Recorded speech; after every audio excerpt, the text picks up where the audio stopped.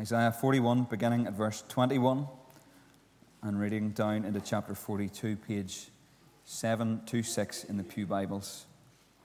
And as we read, we do, of course, remember that this is God's word to us this morning. Isaiah 42:21. Present your case, says the Lord. Set forth your arguments, says Jacob's king. Bring in your idols to tell us what is going to happen. Tell us what the former things were, so that we may consider them and know their final outcome. Or declare to us the things to come. Tell us what the future holds, so that we may know that you are gods. Do something, whether good or bad, so that we will be dismayed and filled with fear. But you are less than nothing, and your works are utterly worthless. He who chooses you is detestable. I have stirred up one from the north, and he comes, one from the rising sun, who calls my name. He treads on rulers as if they were mortar, as if he were a potter treading the clay. Who told of this from the beginning so that we could know, or beforehand so we could say he was right? No one told us of this. No one foretold it. No one heard any words from you. I was the first to tell Zion, look, here they are. I gave to Jerusalem a messenger of good tidings. I look, but there is no one among them to give counsel, no one to give answer when I ask them. See, they are all false. Their deeds amount to nothing. Their images are but wind and confusion. Here's my servant whom I uphold, my chosen one in whom I delight. I will put my spirit on him, and he will bring justice to the nations.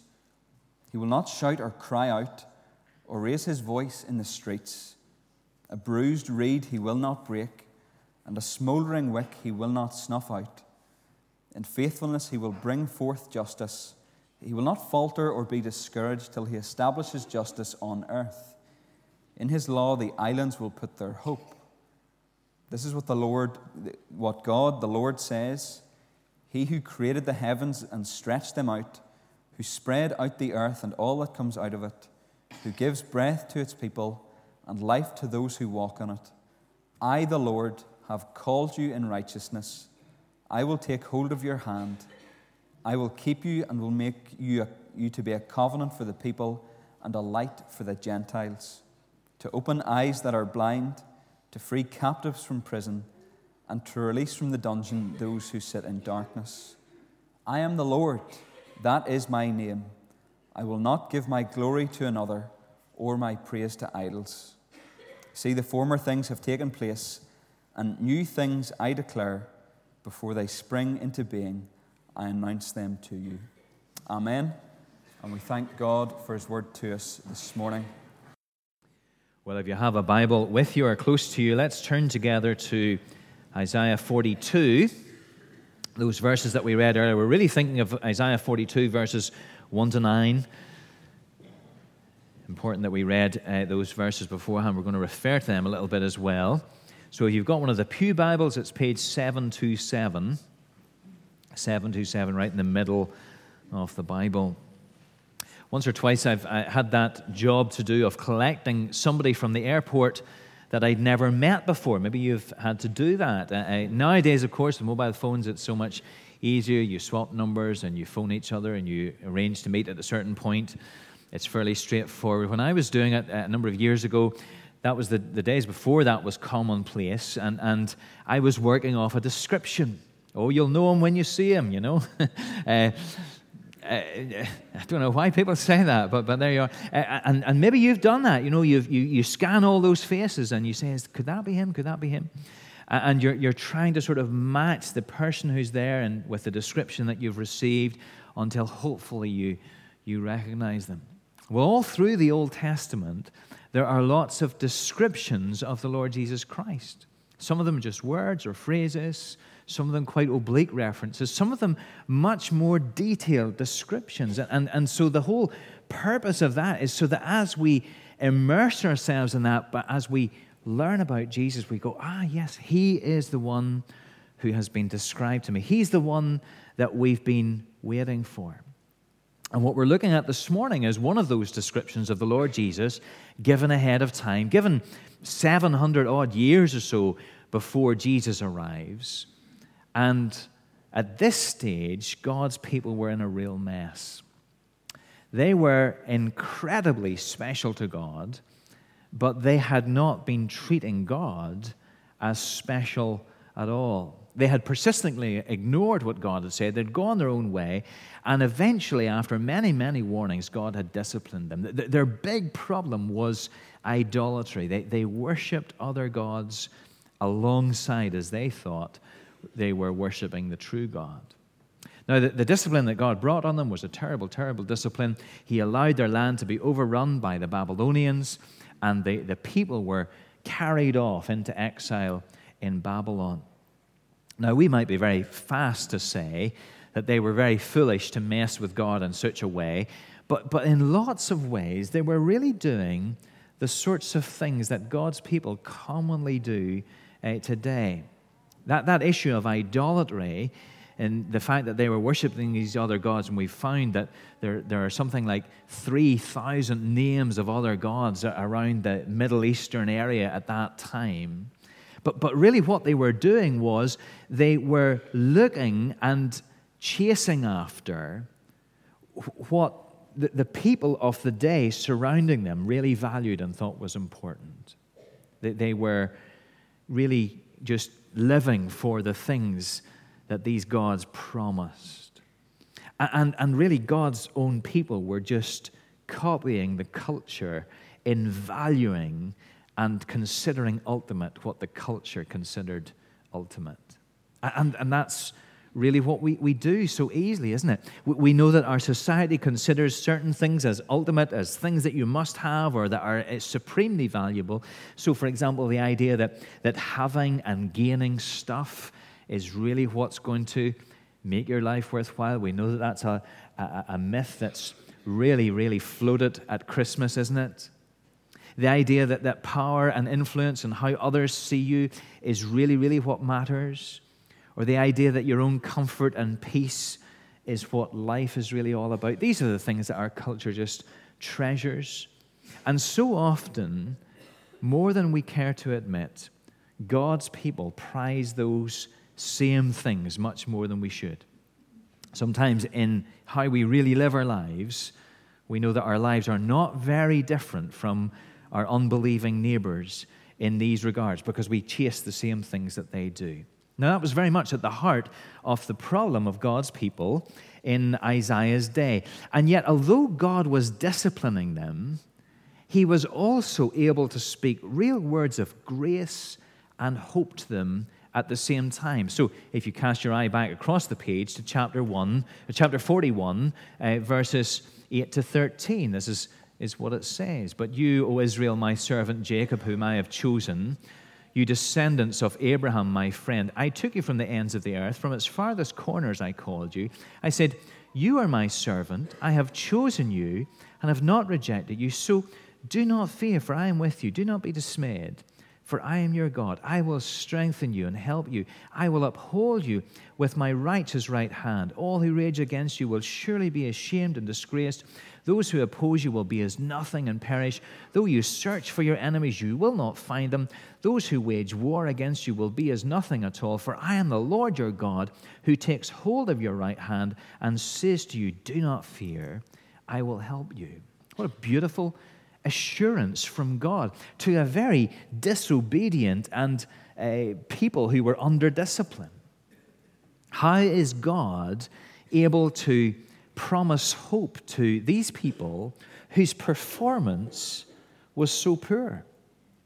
How can he promise hope to us whose performance is often so poor? Well, the answer is because of the one who would come. Because of the one who would come, his true servant. Israel here is called his servant, but Israel doesn't really live up to that job that God has given it. But there is a true servant coming who really will. And we meet him in chapter 42, verses 1 to 9. God says, here is my servant, whom I uphold, my chosen one in whom I delight. Now, the servant's not identified in this passage, but it is a description of Jesus, and Jesus takes on this identity whenever he comes to earth. But for a few moments, I want us just to think about this description of Jesus. What he is, who he is, what he does. If you like, if you're into interviewing, you've done that maybe in a school, for example, for a job, or you've been applying for a job, you get both that job description, what it is you're going to do, and a personnel specification, the sort of person you need to be in. And both of these things are here. The job that Jesus is going to do and the sort of person that he is. So let's think about that. What does Jesus do, first of all? Well, if you notice in these first 4 verses of chapter 42, one of the results of his work that is repeated again and again is the bringing of justice. Verse 2, I will put my spirit on him, and he will bring justice to the nations. Verses 3 and 4, in faithfulness he will bring forth justice. He will not falter or be discouraged till he establishes justice on the earth. Now, justice, for us, just we think about legal things, we think about courts and so on. But here it's a much broader notion. It's really a restoring of God's perfect order. It's everything right, just as it should really be. It's everything wrong put right. It's the sort of thing, if you're a Lord of the Rings fan, that Tolkien had his characters say, where they said of everything sad coming untrue. It's within that ultimate righteousness that this sort of justice flourishes. So in the great story of the Bible, before everything went wrong, before the fall, there was, in that sense, perfect justice. God's rule was perfectly carried out by his people, Adam and Eve, who were God's servants to rule over what had been made. Perfect justice existed. But after the fall, all of that changed. People ignored God. They saw themselves as the center of the universe, and they started to exploit others, and therefore there was no justice. But Jesus, we read, is the one who will restore justice unto the nations. So here is a work of Jesus. It's a job description of Jesus, and it's on a massive scale. He'll restore justice to the nations, to the whole of God's creation. You might understand that because of verse 5. This is what the Lord says, because God describes himself as the creator. He who created the heavens and stretched them out, who spread out the earth and all that comes out of it, who gives breath to all its people and life to those who walk in it. So if the servant is going to do a work on behalf of this God who runs the universe, then we would understand that the work he's going to do is on this massive universal scale. Justice restored for the nations. But the work that Jesus does is not just on a grand scale, it's on a much more personal, individual scale too.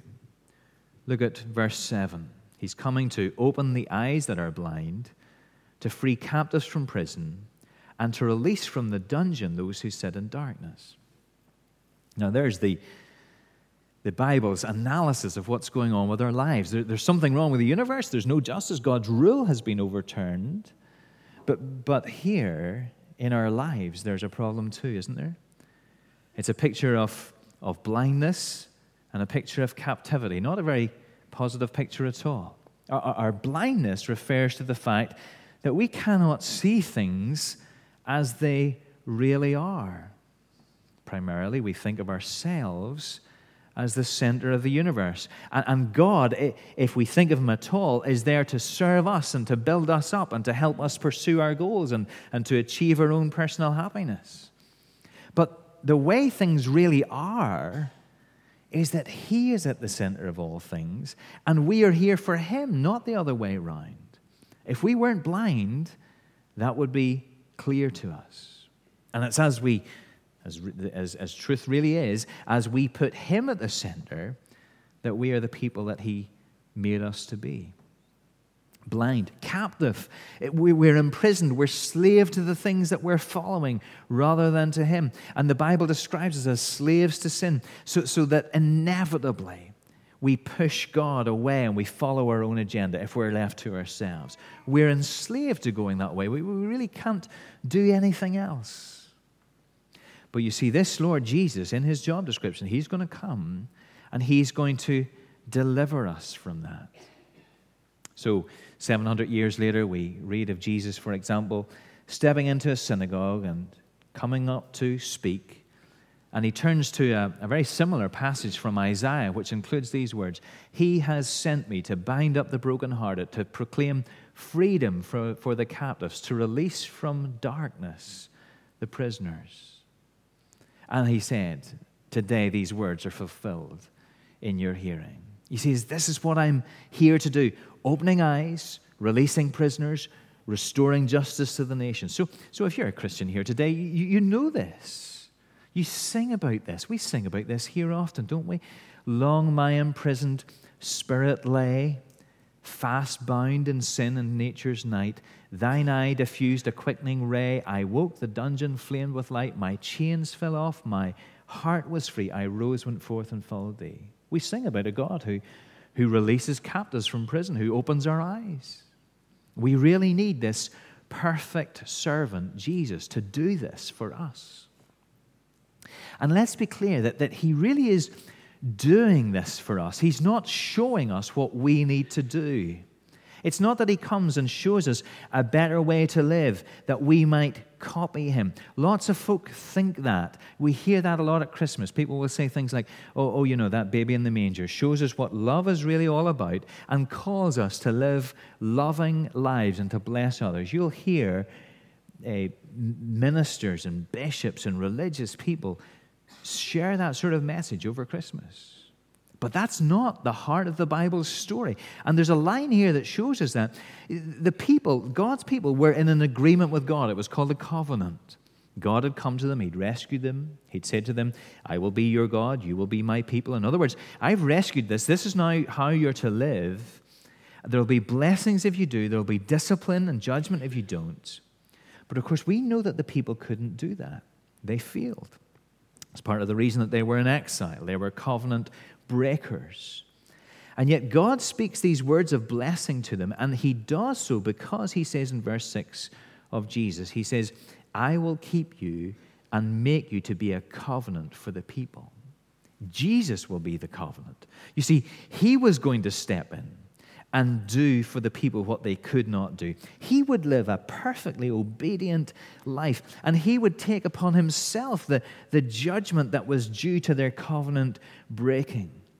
So let's be clear about that. The Lord Jesus doesn't come and give us a plan to save ourselves. He is not coming to show us the way. He is the way. He doesn't say, do this and God will rescue you. It's God who rescues. It's all in him. We know, of course, that this rescue cost Jesus his very life. That's why we've been singing things today, not only about the cradle, but also about the cross. It's hinted at here where God speaks about upholding his servant in verse 1. It sounds as if the servant is going to have a really difficult job to do, and we know that it was a difficult job. This is the first of 4 servant songs in Isaiah. And as those servant songs go on, we find them to increasingly focus upon the suffering of the servant, so that later on Isaiah can speak of us all like sheep going astray, but the Lord laying on him the iniquity of us all. It can speak about the fact that the servant would be assigned a grave with the wicked. You see, to be the rescuer, to be the one who would bring us the blessing of knowing God, he would have to deal with our punishment, and he would have to lay down his life. So what is it that Jesus does? What's in his job description 700 years before he gets here?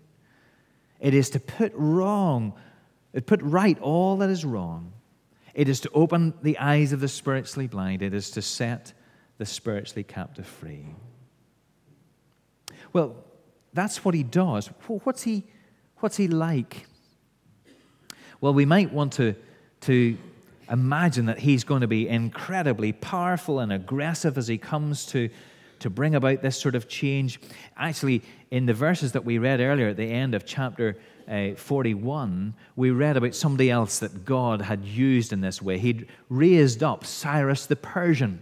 That's what he's referring to in chapter 41, verse 25. He was the new sort of Donald Trump on the scene. He was the world leader, and he'd swept through the region with a merciless efficiency. And you see how he's described in verse 25 of chapter 41. I have stirred up one from the north, and he comes, one from the rising sun who calls on my name. He treads on rulers as if they were mortar, as if he were a potter treading the clay. Well, that's how to get things done, isn't it? Great power, shock and awe. And there's no doubt that the work that Jesus is going to do is greater than any other work that's ever been done or ever will be done. So is that how he's going to come, with shock and awe? No, not at all. Look at the description of him in chapter 42, verses 2 and 3. He will not shout or cry out or raise his voice in the streets. A bruised reed he will not break, and a smoldering wick he will not snuff out. You see, this is not the picture of a conquering tyrant, but of a gentle servant. Isn't this how Jesus comes? In gentleness, in humility. He conquers by humility. He enters the world humbly. We're going to read tonight some of the readings of how Jesus arrives to a couple on the move, laid in a manger where there's no room for them in the inn. What could be more humble as a beginning? And he conquers by humbly laying down his life, allowing himself to be beaten and going to a cross. When the time comes, he could have crushed all of those around him, and yet he allows his life to be taken from him. It's humble. These are beautiful pictures in verse 3, aren't they? A bruised reed he will not break. It's anything, you can hardly imagine anything more fragile than a bruised reed that's vulnerable. It's been damaged somehow. It would be easy for it to be fully snapped off, but no, it's not broken. It's restored. And a smoldering wick, an oil lamp where the wick had gone, their flame had disappeared. It almost seems to have gone. Should it just be cut off and replaced? No, it's going to be coaxed back into life. And this is the way the Lord Jesus Christ deals with us, isn't it? He's gentle. He's not discarding what seems useless to others. He's not snuffing out what seems beyond hope. This is Jesus. This is God saying 700 years before he arrives, he's coming and you're going to recognize him because this is what he's going to be like. We know that we find ourselves in difficult situations from time to time. All people do. We look and we feel like bruised reeds or like smoldering wicks. A little bit more pressure and we're broken. It almost seems as if all hope is gone. And maybe for some people, they hear a call to turn to the Lord Jesus Christ in the midst of a situation like that, and they think something like this. They think, Jesus, don't I have enough problems just now? Isn't he going to add to the pressure that I'm under? A whole crowd of expectations? Well, that Jesus is not this Jesus. This is not a Jesus who makes things more difficult. This is a Jesus who heals and restores, who fans into flame hope where there seems to be no hope. Does following him bring challenges? Of course it does. But you must know that he is good, and what he is seeking to do in your life and in my life is good.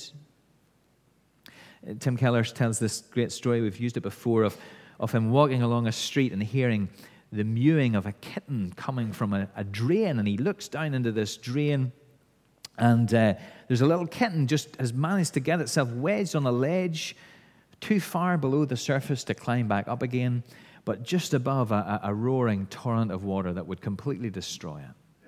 And Keller describes how he was able to open the grating and reach down just far enough to grab the kitten. But the kitten saw this hand coming towards it, probably a wild kitten, and thought that Keller was there to destroy it, to kill it. And so it's spilling and it's scratching, and he manages to draw it out, but he's full of scars as he does so. We need to realize, you see, that the Jesus who draws near to us is really here to rescue us and not to harm us. We sometimes think that he's here to complicate our lives, to rob us of things that we really, really want. But he comes as he comes to us as if to a bruised reed or a smoldering wick to bring healing and hope. Is that the case with some of us, perhaps? We know that the Lord is drawing near to us, and we're sort of afraid of that. We're thinking, oh no, he's coming to complicate my life. But you have nothing to fear from him. What does he do? To put right all that is wrong, to open the eyes of the blind, to set the captives free. What is he like? He is the gentle servant who's coming to bless and restore. Now, you remember, just as we finish, you remember that the backdrop to all of this is that God's people kept turning away from this God to idols. We read at the end of chapter 42, chapter 41, that God is challenging the empty idols and saying, what can you do? What can you produce? Can you tell what's going to happen? And of course the answer is no, because God knows that these idols, the things that his people so quickly run after, they can never deliver. But you see, God can. And so he says in chapter 42, verse 8, I am the Lord, that is my name. I will not give my glory to another or my praise to idols. You see, God sees us running after things that are not God's. They cannot deliver. And he is determined not to have the praise that's due to him go to them, for he knows that for us to go that way is to spell disaster. He is committed to having you and me see him for who he really is, to know that there is no one better than the Lord Jesus Christ. That is for his glory and for our good. And he will love us until we eventually get that. And so he says in chapter 42, verse 1, behold my servant. You know, he's saying to us, look at this Jesus. Look at the empty idols. You can't do better than him. Does anything that you've been running after measure up to him? Of course not. So what do we say to him? How do we respond to him? Ray Ortland puts some words together for us like this. Lord, you are the only hope of the world and my only hope. I admit my share of the world as it is. Forgive my injustice, destroy my idols, make me the kind of human being that lives up to your name. You alone are my salvation, and I give my allegiance entirely to you. Is that it? As God says, behold my servant, do we say, I give my allegiance entirely to you? Let's pray together as we talk to him.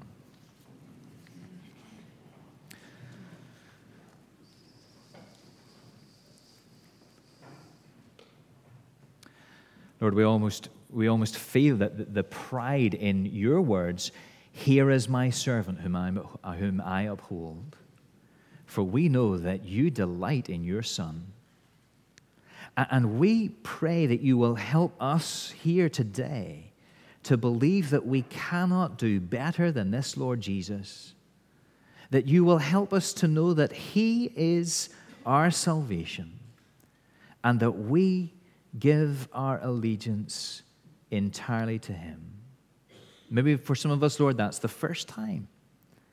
Maybe for some of us, it's one of those repeated actions for many, many occasions.